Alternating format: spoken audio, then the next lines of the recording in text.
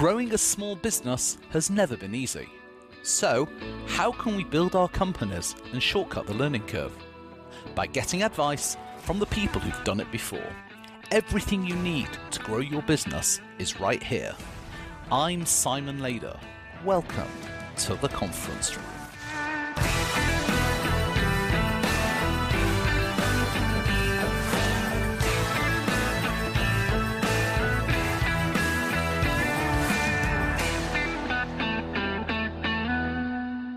Good afternoon and welcome to the conference room. I'm joined today by Konkler. Laurie is the CEO and founder behind the Xennial Traveler Company, a consulting business with one simple goal, helping her clients become confident business owners, inspirational leaders, and the go-to person in their field. Now, back in 2016, Laurie ditched her 9-to-5 corporate job. She was the director of sales and marketing for Aramark.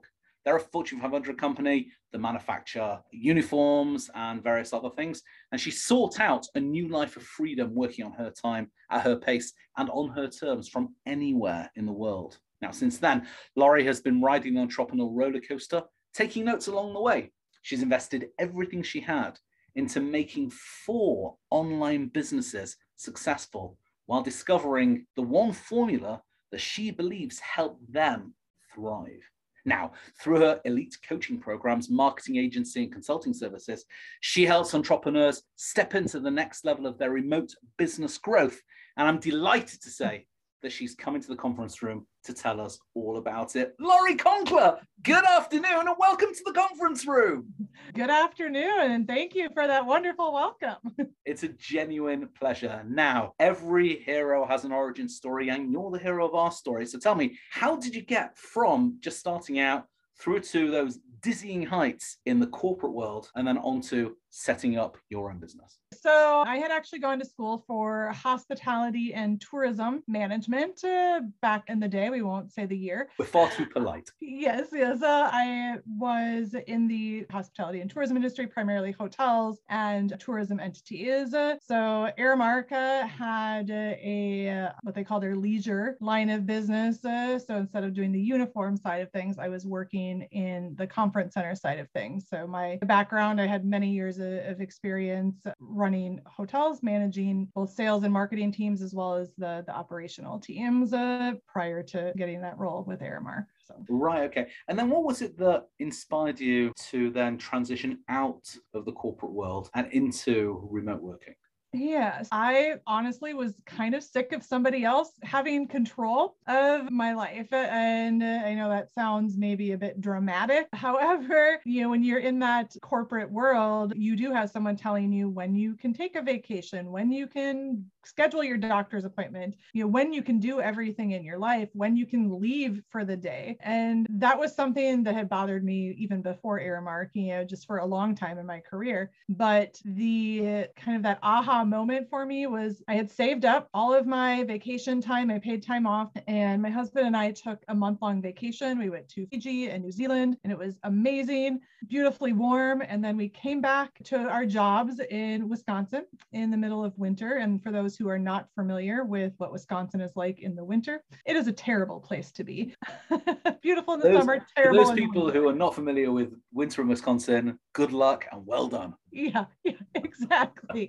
So, we came back and we had that realization that we had this amazing vacation, but now we have no time off. We can't even go to the doctor unless we want to take it unpaid. And we're stuck here in this cold, horrible climate that we don't want to be in. We can't go outside. We can't do anything.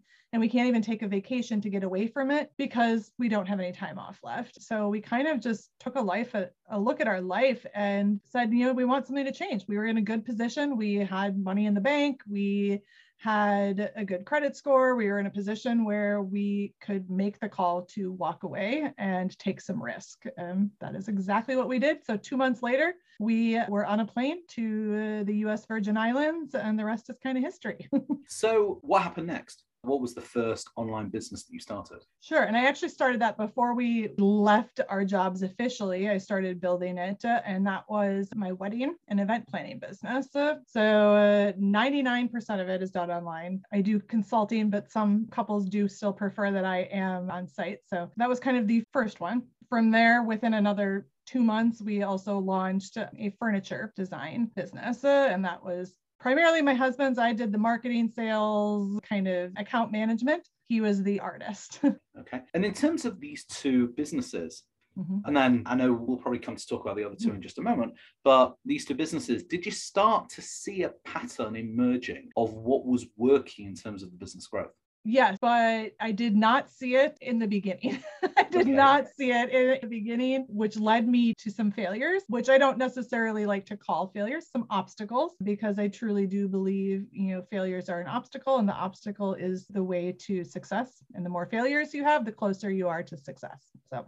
Okay. So at what point did things start to crystallize? And at what point did the formula that we alluded to in the intro, did that start to present itself? So I will say that didn't happen immediately. So we started those two businesses, we made the leap, we moved, we started that entrepreneurship life. And about 6 months in, realized, okay, we aren't gaining traction with the way we're doing things. Like things are slowly trickling in, we're getting some visibility, but we're not sustaining ourselves. And one of us is going to have to go back to work, which was me. And at that point that I started to test different methods because I wanted obviously to make my businesses my main source of income. And that was, like I said, about 6 months after I had initially started. And that process probably took a good 1.5 to 2 years of figuring out those formulas of what worked in terms of, my branding, my social media, and just kind of the methods that we use to really bring clients in. Because the back end of the business,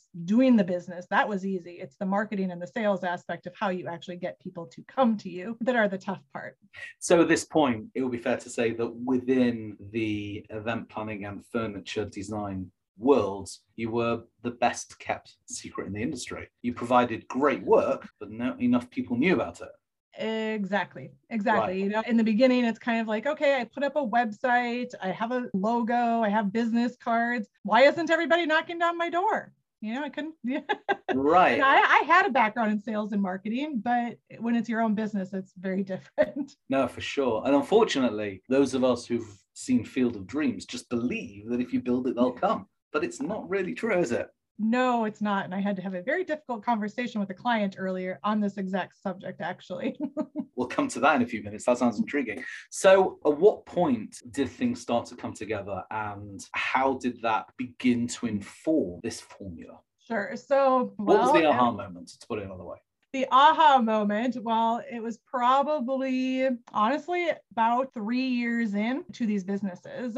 And it was because, again, it was just trickling in. It wasn't self-sustaining at that point. And one of us had to have a full-time job still in order to be able to sustain those businesses. And it was kind of that aha moment of, well, I'm using social media in my business, but I'm not using it correctly. And that's when I started, honestly, to discover Instagram. I had never been a real big fan of Instagram, and I had steered pretty clear of it on a personal level, but I started to realize the power of it, especially in our furniture design business, as I started to dabble a little bit more in that. And that's when more testing started. And it was still a slow roll, but that led me to seek help and to get a coach of my own. And that support and accountability, that's kind of what the game changer really was for me, is having someone else to kick my butt and tell me you need to do the work now that you've figured out how to do it. Right. Okay. So what typically now, fast forwarding, you've got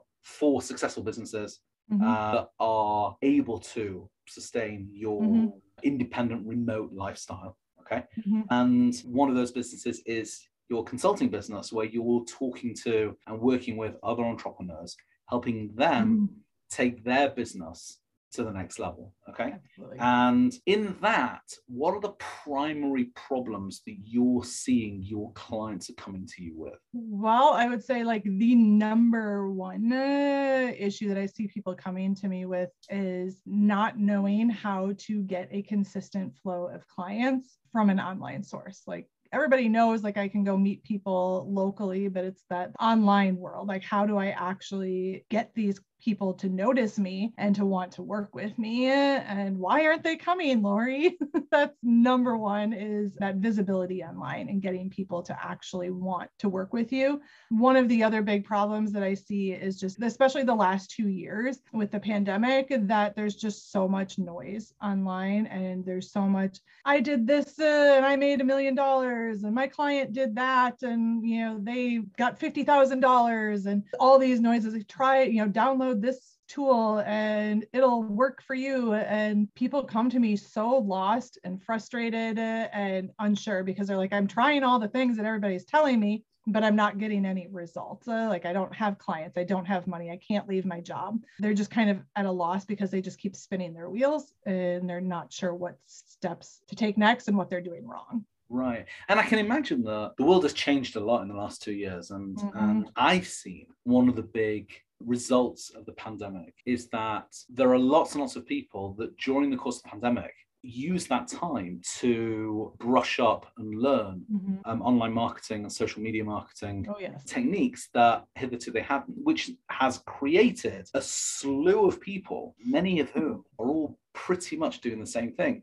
They've all done either the one funnel away challenge that Russell Brunson does, or they've done something from Dean Graziosi. And I'm not in any way impugning any of these people. These guys are great and they do a really good job. But when the only advice that people are getting is go build a funnel on ClickFunnels or something else of your choice, go make a lead magnet, put out, stick an ad on Facebook or Instagram or LinkedIn with a lead magnet, telling people within your demographic to go download it, and then the business will flood in, all right? And then people going through those steps, I think, are failing to realize is everybody else is doing it right now. And if you're doing that today, mid, late 2022 or beyond, then you're very late to the game. And your ideal customers have seen an advert like this, offering a lead magnet like this 1,000 times before, and probably 10 times already today. So what do you do? And this is something where I don't know if everybody's familiar with the term personal branding, but this is really like where this comes into play, because very, very true. Like you said, everybody's doing kind of the same thing. And I'm not going to pretend even that like my courses are that unique necessarily in the aspect of just like the content, but it's how we teach it that maybe is a bit different. But building a personal brand, meaning building credibility in yourself and being an authority. Whether I don't like to call it an influencer, really. I don't. It's building credibility and authority for yourself in the online space. And that is how you set yourself apart. If you just post on social media, like, hey, do you want to hire a social media manager? Hire me, DM me, for information. If you need a social media manager, or you need a digital marketing specialist or whatever, if everybody's just saying that and you're just plopping it on social media, you're not going to get clients. It's about building a brand, being the face of your brand, putting yourself out there. That doesn't mean that you have to be on a billion different social media platforms and that you have to be going live every 2 seconds, but it does mean that you need to be the face of your brand. And I equate it to when people think of like some like big brands out there, one that always, comes to mind for me, well, there's a couple, I guess, but when it comes to personal brands, when you think Virgin, like Virgin Mobile, Virgin Galactic, Virgin Airlines, who do you think of? Do you think of a person? Yeah, Sir Richard Branson. Exactly. He is a genius when it comes to personal branding, because he has built that empire solely, I think, based around him as a person, because people resonate with him as a person. It's not that Virgin is necessarily any better than any other airline. Well, it is a little bit, but it's that he is different than other people. And do you know what? Just on that brand. Point, just on that point, I think it's interesting you talk about Virgin, because I think what's fascinating about Virgin is that when people think of Virgin, they think of a young, hip, plucky outsider, putting consumers first against the big businesses and the establishment, right? Yep. Richard Branson's a gazillionaire, right? He's older than your and my mum and dad, right? Yeah, and yet he still has cultivated and continues to cultivate this image of being the plucky outsider looking after the little guy against the system, against the big boys. All right. Yep, absolutely. And I think don't get me wrong, that is how he started. And if you read his book, Losing My Virginity, which is a phenomenal read, and his follow-up was F it, just do it. Right. Yeah. Both of these are fantastic books. a lot of his business's journeys were very much, setting up Virgin Records and standing up to EMI and BMG and these other major organizations, setting up Virgin Atlantic and skirting past bankruptcy a number of times in a fight against British Airways. Okay. And he did the same thing in the UK, the rail system, did the same thing again, with attempting to do the same thing with the lottery and a number of other very diverse businesses. And what's also interesting is he's built up the Virgin brand so much that at least, I don't know for sure, but I believe it's something like at least half of the Virgin branded products out there are products that have got nothing to do with Virgin. They just license the name. Okay. Virgin Mobile in the UK, the carrier is not run by Virgin. It's a carrier that licenses the name. Okay. Here in Vegas, we have Virgin Hotels. I can guarantee you Richard Branson did not build that hotel. He wasn't there digging the foundations. No, right? Exactly. He wasn't there cutting the ribbon the day they opened. Exactly. Okay. Don't get me wrong, there are many of the Virgin businesses that he does have a hand in and does have overarching control over. And I'm sure even the Virgin licensed businesses, ones that he will have some form of control over because as the licensor. All right.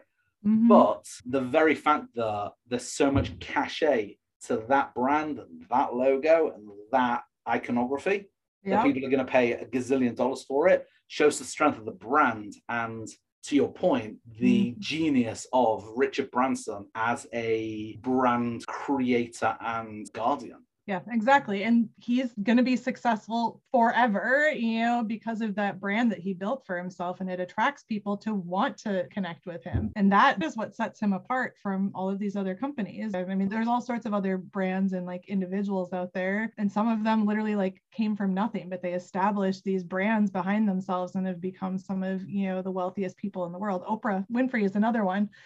She actually got fired from her dream job. I think it was as a newscaster or something. And now again, she's one of the wealthiest people in the world. So looking at Richard Branson, looking at Oprah, what would you say are the lessons that can be taken from their playbook that any entrepreneur, irrespective of, let's just assume for the sake of this conversation, that the people that you're helping don't necessarily have Oprah's or Richard Branson's budget. Okay. So assuming they don't have that kind of budget, okay, what lessons can they take from Sir Richard's or Oprah's playbooks that they can apply? Well, there's one that I'm going to put out there, and it's a bit of a tongue twister, but I like to tell people is letting your freak flag fly. Sorry, tongue twister. And that is being showing up really as you, authentic. And authentic is a word that we hear a lot right now. It's like a buzzword in marketing, but I mean truly, genuinely authentic, being yourself and putting yourself out there. It costs nothing to be yourself. And it is the most powerful thing that you have is your own personality, because when people feel connected to you as an individual, they're more likely to want to buy from you. And that requires you to another requirement is to put your face behind your brand. Because if I see all these people out on social media and you look at their page and you literally don't see them at all, and they don't even put their name, they have their business name and then they don't even have their name associated with it. It's okay, I don't know who you are. I don't feel a connection to you. I'm moving on to the next person. So being yourself and then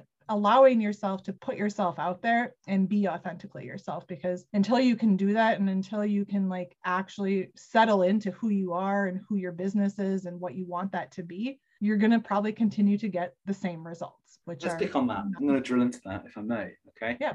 This is going to sound like an odd question, but let's just indulge me for a moment if you would. Okay. What happens if somebody doesn't know who they are? And I know who I am. I'm Simon Lager. Yeah. But it may well be that you could have somebody who doesn't necessarily know what part of their personal values or who they are, the aspects of who they are, resonates or will resonate with their audience or will serve to build a rapport between themselves and their audience. Okay, for example, there was an article in, I think it was Newsweek, but it could have been Time, but I'm going to say Newsweek recently, that talked about bringing your whole self. And for those listening, I did an air quotes then, whole self to work, okay? And the advantages of doing so, right? And every workspace and every working environment should make it easy and comfortable and inviting for people to bring their whole selves. And I have to say, I read that and I was horrified. All right. If I brought my whole self to work, can you imagine the amount of HR violations that I would commit? Okay. And at the end of the day, there is a work Simon. There is a father of 3 kids, Simon. There's a husband to my wife, Simon. There is a podcast host, Simon. There is a friend to my buddies, Simon, and so on and so on and so on, okay? We are all 360-degree, multifaceted human beings, okay, that operate in 3 dimensions, okay? And there are the kind of conversations I have with my buddies, you know, over a beer would not be appropriate for me to have with a colleague at work, okay? The kind of conversations I have with my wife wouldn't be appropriate to have with perhaps my buddies, all right?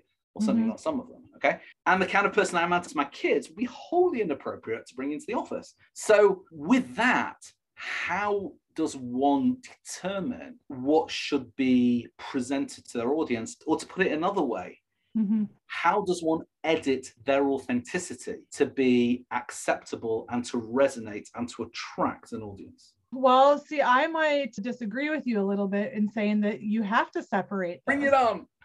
That you don't have to separate those. Now, there's a little bit of separation that might need to be had from a legal perspective, like if you're hiring employees, for instance, because yes, of course, the way you talk to your wife, you're not going to talk to your employees because that could without a lawsuit. That could, yes, result in a lawsuit, at least in the US. Well, the flip side, a divorce, but there we go. Oh yeah, whichever way that goes. If I said to my wife, hey, can you type something out to me by 5 o'clock? Yeah, there'd be one thing typed up by 5 o'clock. Get out, go move in with your mother. Yeah, so there is that piece. But when it comes to, like, for instance, like if you're somebody who swears, why do you need to filter that? Like if that's you, if that's your personality, why do you need to filter that from your audience? Because your audience is drawn to you as an individual. And that's probably something that they actually find unique about you. Now, if you're just, you know, getting on the air and just dropping F-bomb after F-bomb, they might, you know, not want to listen to you. But if you swear in passing conversation, that's who you are as a person. You don't necessarily need to hide that. And again, yes, if you have children, you want to make sure that if they get wind of you being online and they go searching, that you're not ashamed of anything that they're finding out there.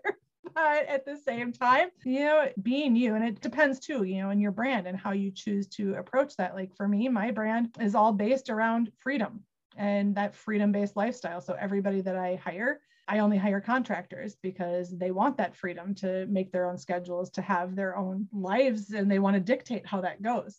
So that for me is the way I set up my brand to be, you know, out front in front of people, but also how I grew my team to coincide with the brand that I was putting out there. So it's building your business in a way that is in alignment with your whole life and who you are and who you want to be, if that makes sense. And it does not happen from day one. And I'm not going to pretend that it does. It is a journey and it takes time to really understand. Because like you said, what if they don't know who they are, right? Or who they can put out there, what version of themselves to put out there.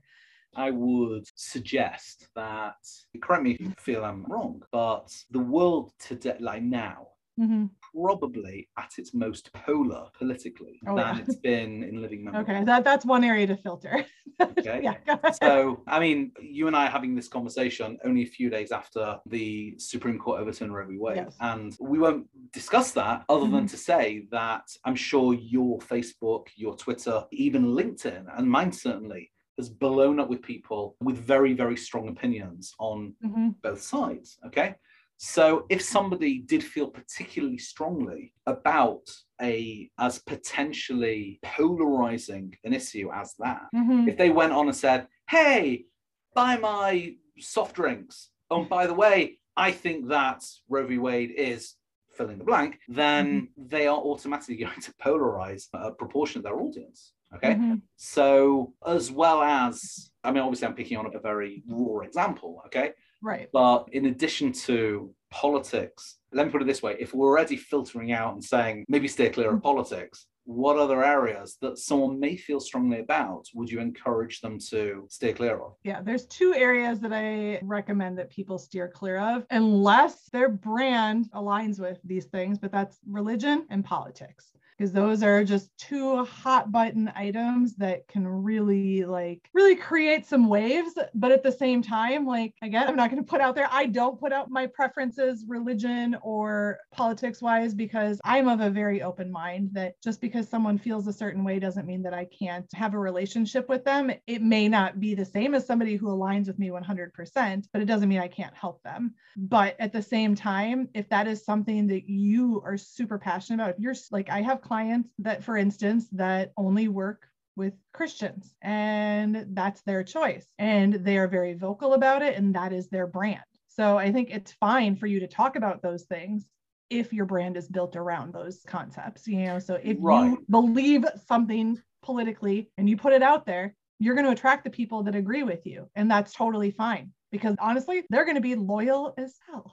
Like, they're going to be very loyal to you if they know that you believe the same thing as them. Right. And I would even go as far as to say it would be perhaps disingenuous for a brand that is so closely associated with maybe a particular religion or a particular political position to not comment on it. So, for example, if there was a business that, for example, let's just for a moment park ourselves in the uncomfortable waters of Roe v. Wade, if there was an organization that perhaps assisted people with abortions, for them not to talk about Roe v. Wade would be silly. Similarly, an organization who identify very firmly in the opposite camp to not talk about it would also be silly. But if somebody's selling kitchen towels, all right, they may not necessarily feel, well, I wouldn't say feel the need, but it wouldn't necessarily help their brand to wade into a political issue if some of their customers and potential customers are going to be pro and some are going to be anti, unless it's something they felt very, very strongly about. There's nothing wrong with it if you do feel very strong, because there are some, talking about the like Roe versus Wade, there's a lot of very big name companies who have spoken out, against that decision, and they have put their opinion out there and how they're going to support, their employees and everybody else with that. So they've taken a stance and said, this is who I am. And it's okay to do that. It's absolutely okay to put yourself out there. But like you said, that is what you're kind of associating yourself with going forward. And you may alienate some people, and you need to be okay with that. Yeah. But at the same time, you're aligning yourself with the people that you truly want to work with. And sometimes firing, clients or alienating certain aspects of your audience can be a good thing too. It can be a good thing. It doesn't have to be a bad thing. Yeah, no, that's great. Let's elaborate on that for just a moment then. Okay. Something that actually in our pre-interview, something that you actually mentioned this point, that sometimes it's actually good to put content out there that establishes your brand and puts you firmly in camp A. And sometimes being part of the characteristics of being in camp A is we are not like people in camp B, whatever that is. Okay. So how would that help in brand building? And again, it establishes your brand voice. It establishes who you are as a person and as a brand and your belief system. And again, it just having a powerful personal brand, or just a brand in general, that is what helps attract people to you. People talk about attraction-based marketing all the time. And I see people that are new in their businesses, like, again, just posting on social media, not really knowing what they're even putting out there. And they're not connected to anybody. But those people who have spoken out, against in their beliefs and have been very honest with who they are, those are the people that have people coming to them. They don't have to go find them. That's how you get people coming to you, is when you can set yourself apart, because you are the difference between yourself and your competitor.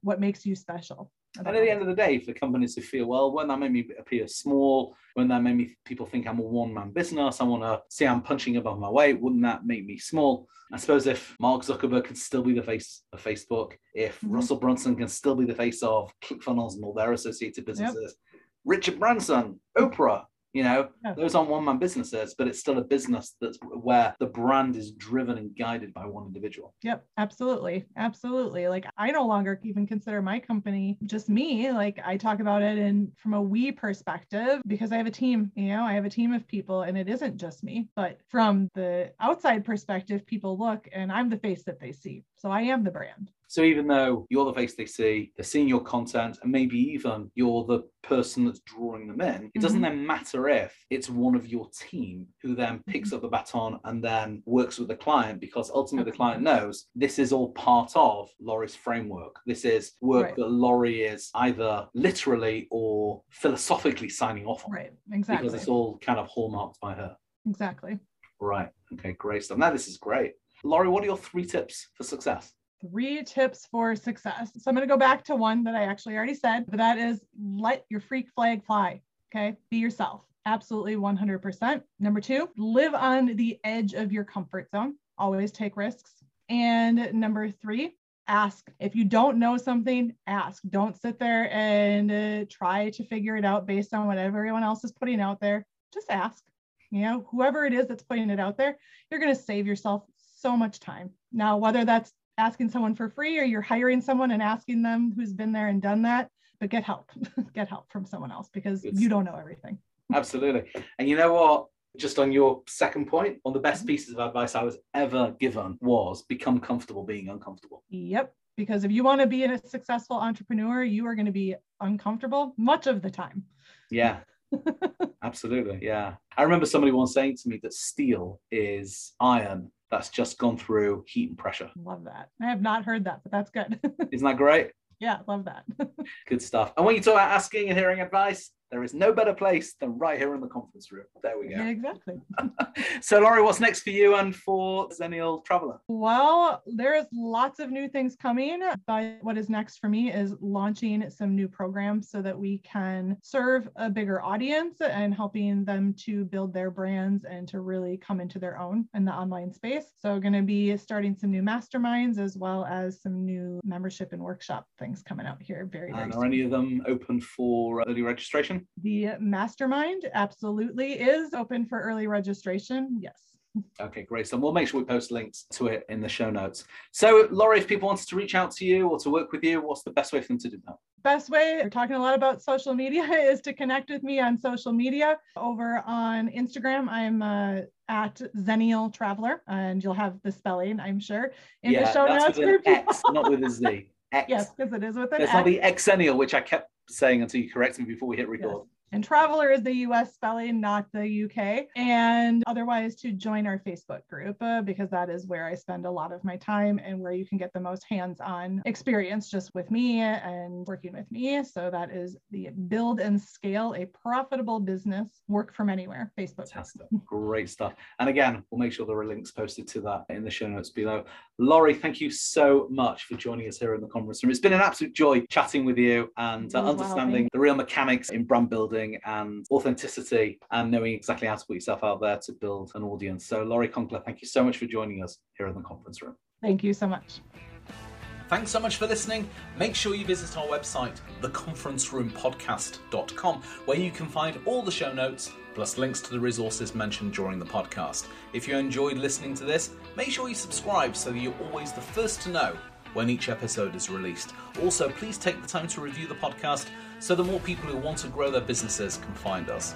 To talk about this or any other podcast, or in fact anything business related whatsoever, find me on Twitter at Simon Lader, or you can find me by searching for Simon Lader or Salisi Academy on Facebook or on LinkedIn. I'm always open to a conversation.